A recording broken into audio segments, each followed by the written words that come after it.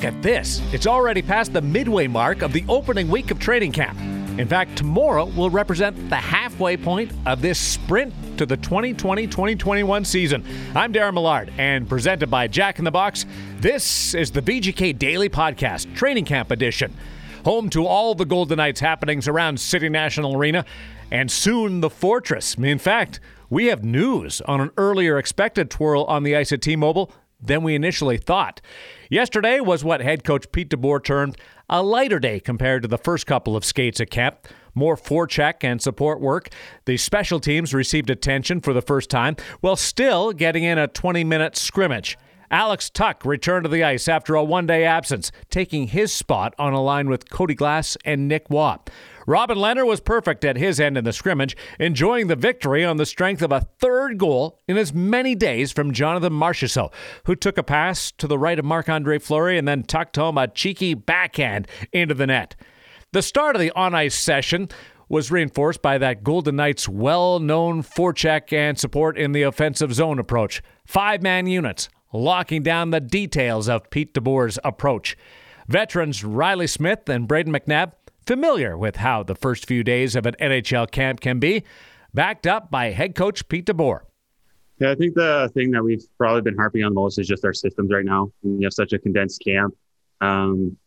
It's tough to analyze every single player out there. And I think right now, a lot of it's just trying to get the tempo up, get the speed going, and get people more familiar with, everything we're doing on the ice systems wise. Tuning up on your systems, it's always helpful. You can be away from the game for 3 months and you tend to forget some things. So just having those refreshers, they help a lot. And then for me personally, just getting more comfortable out there. You can skate in the summer and you're not really getting the same pressure and intensity. So really focusing on having a good first touch on the puck and be able to make plays in the head up as soon as I get it. I think we have a great game plan. We got, Pete's been with us for I don't know how many games, but we're getting more used to the system, and, we believe in the system, and the more we play in his system, the better we'll be. So, like I said, we got a lot of talent, but the way we play, we all believe in it and bought into it. And the more we play it, I think the better we're going to get and harder to play against for sure.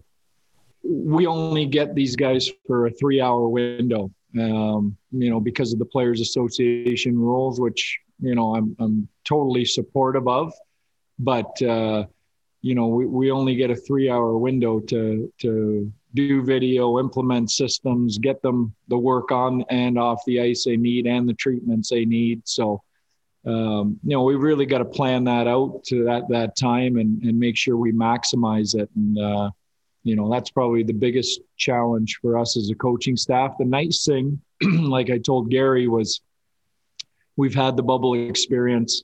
It's not the first time they've heard a lot of the terminology or how we want to play. It's just refresher. So, that's made it easier. For the coach, this is the second consecutive unique training camp with this group. DeBoer was asked about the similarities to last summer's rush to the Edmonton bubble compared to the 10-day time to prepare for the upcoming 56-game schedule.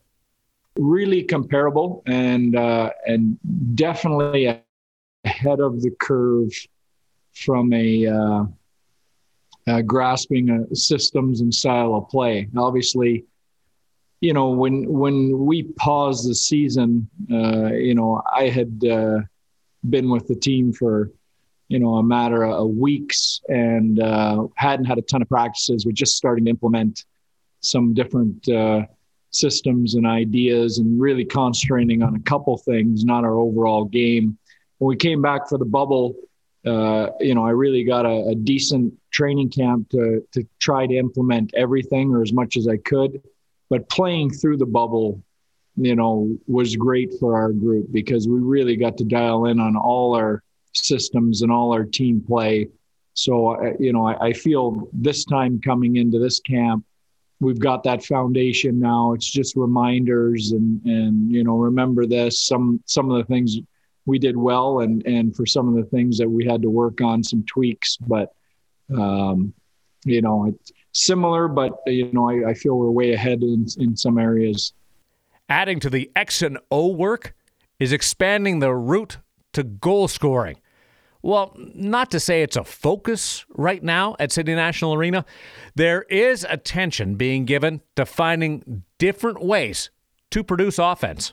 We did a lot of things really well. What we didn't do well, particularly at the end over the last 2 rounds, was stick the puck in the net. And, we can't just simply chalk that up to great goaltending on the other side. That's a piece of it. But, we didn't make it difficult enough on the other team's goalies either. So that's definitely an emphasis here for us going forward.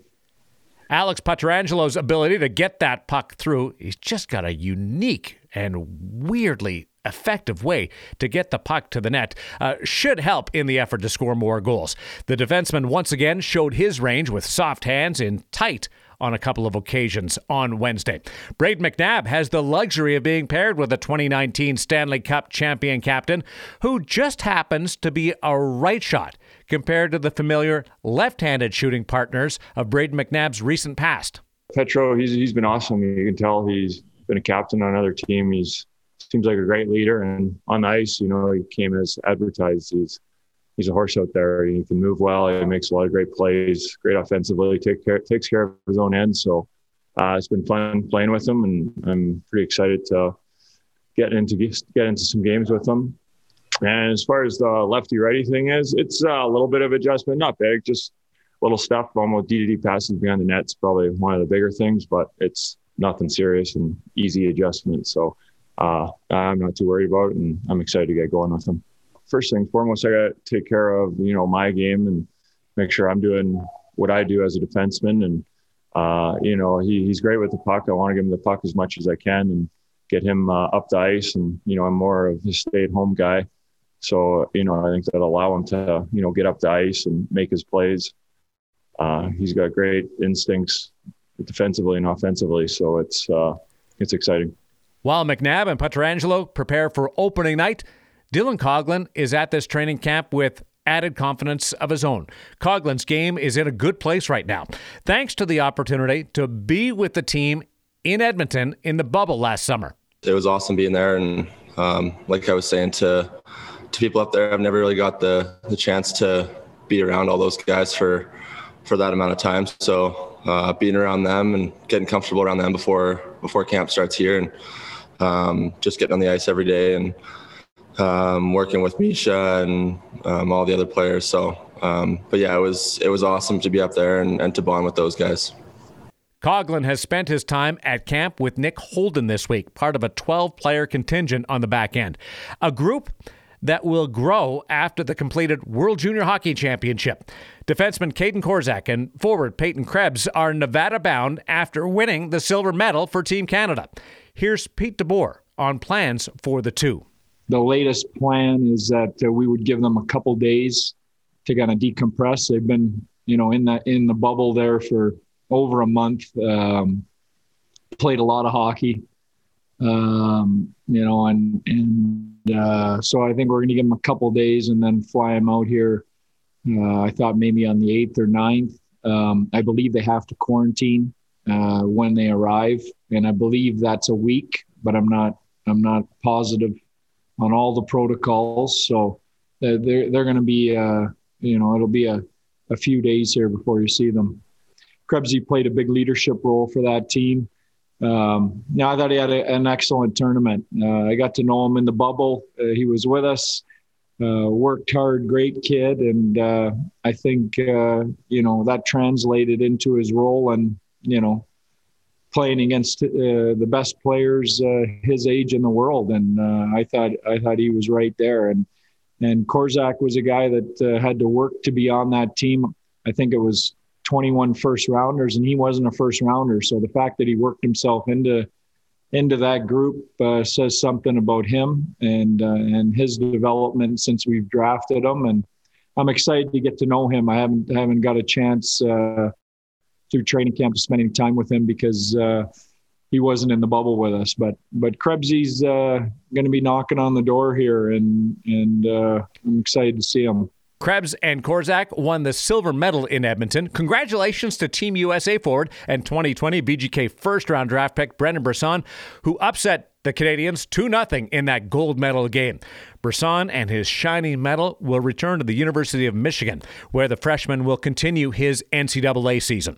The Golden Knights are also on the move. How about this? The team will alter its schedule today with a trip to the Fortress.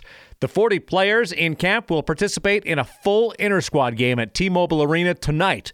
The head coach making the trip to the Strip for the first time since last March. We're going to go to a simulated scrimmage at night, which will simulate our season opening game next Thursday and that type of schedule.